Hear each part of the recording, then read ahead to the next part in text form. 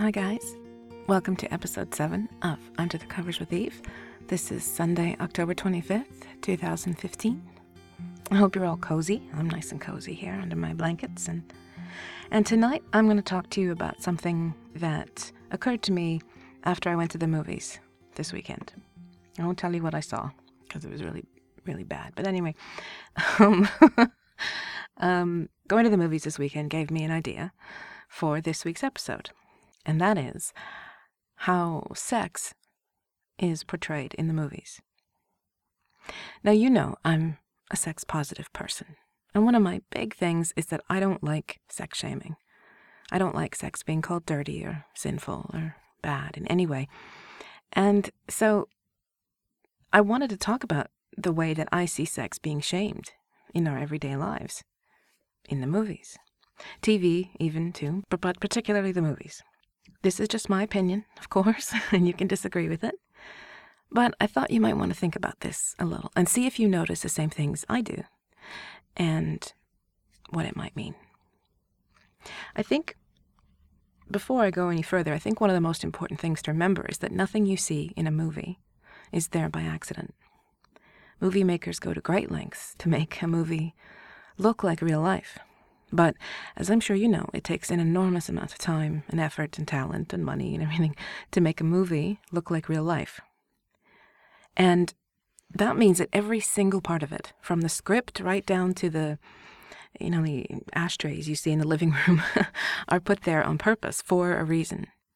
And if you know anything about script doctoring, and how Hollywood in particular will tweak and adjust scripts and even reshoot endings of movies if a focus group doesn't like it, then you'll understand when I say that there's a lot of things going on in a typical movie script that might not be immediately obvious on the surface. And I think this is especially true with sex. So this may sound a bit strange at first, but hear me out. I've noticed that sex in the movies generally equals disaster. Death, murder, disaster. Either that or the sexy female is portrayed as the evil one, the cause of it all. Her sex drive is responsible for everything bad that happens, or she is in some way instrumental to all the shit that goes down in the rest of the movie. And, of course, quite often, the female character that actually has sex ends up dying. Okay? So hear me out. I'm going to give you some examples. There are some spoiler alerts here, but I think most of these movies people have seen or know what the deal is. But spoiler alert just in case. In some movies, there is like a 1-to-1 direct ratio of sex to death. Okay? Like in Jaws, the girl has sex on the beach, runs into the water, gets eaten by the shark, like 5 minutes later. Or in Winter's Tale with Colin Farrell, the couple make love, she dies. Like right then.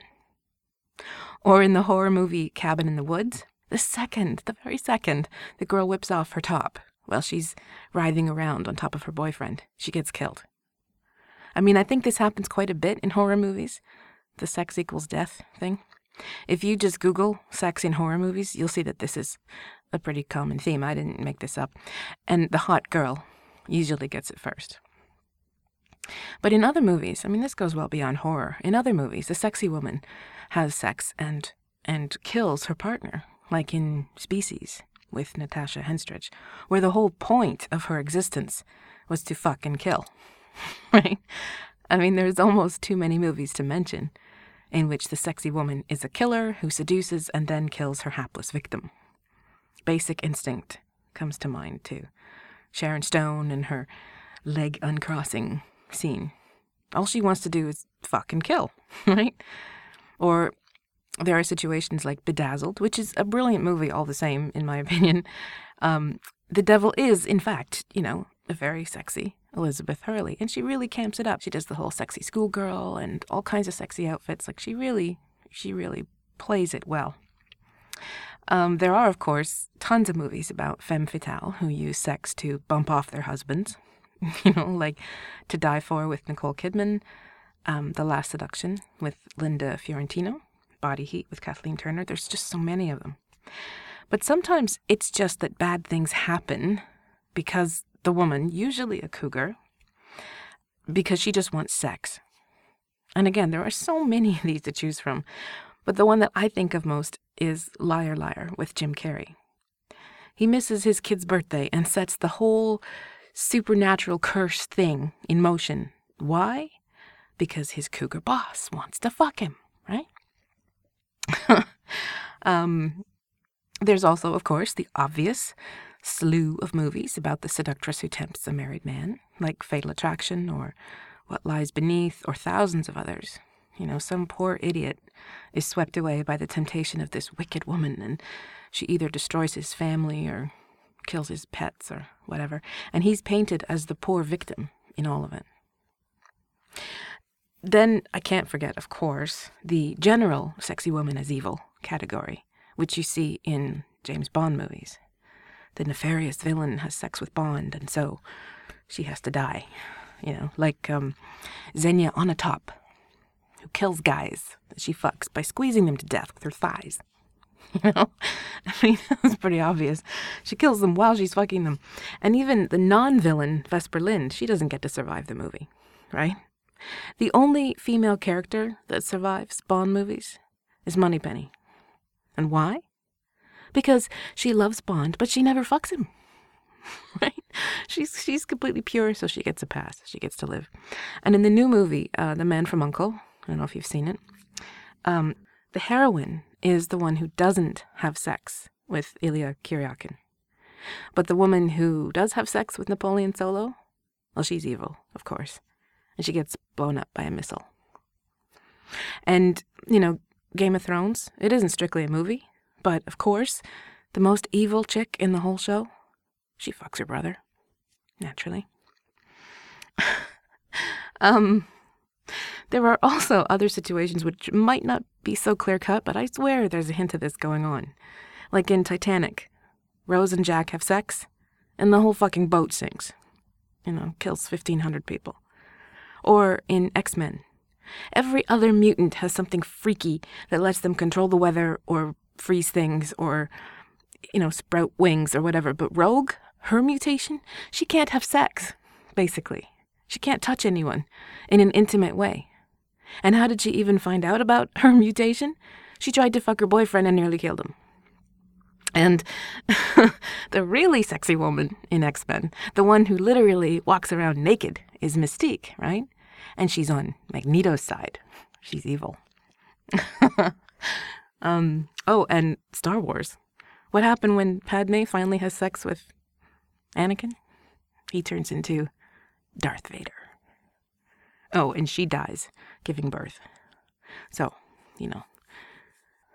not really a great outcome there.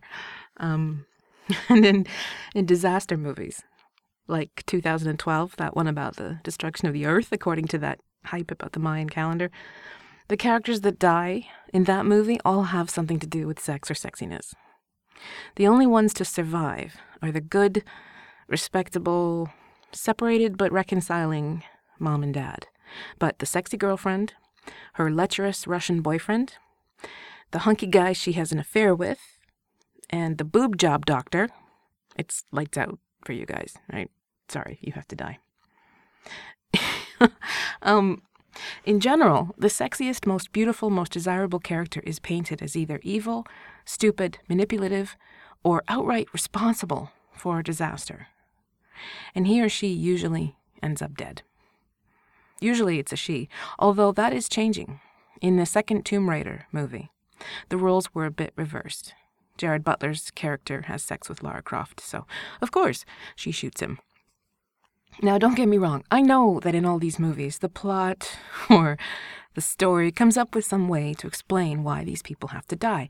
I get that. I'm not saying Lara Croft shoots Terry because they had sex, I'm just saying that if you sort of read between the lines, the sexual characters are always the evil ones, the greedy ones, the bad guys.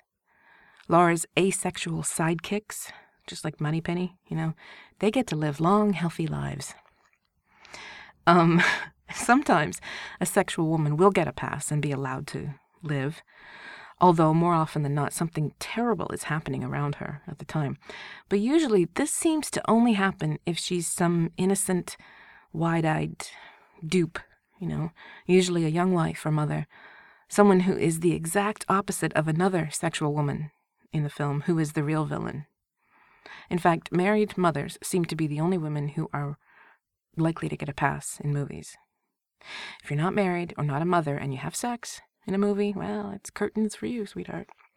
So watch out for this next time you see a sexual woman in a movie.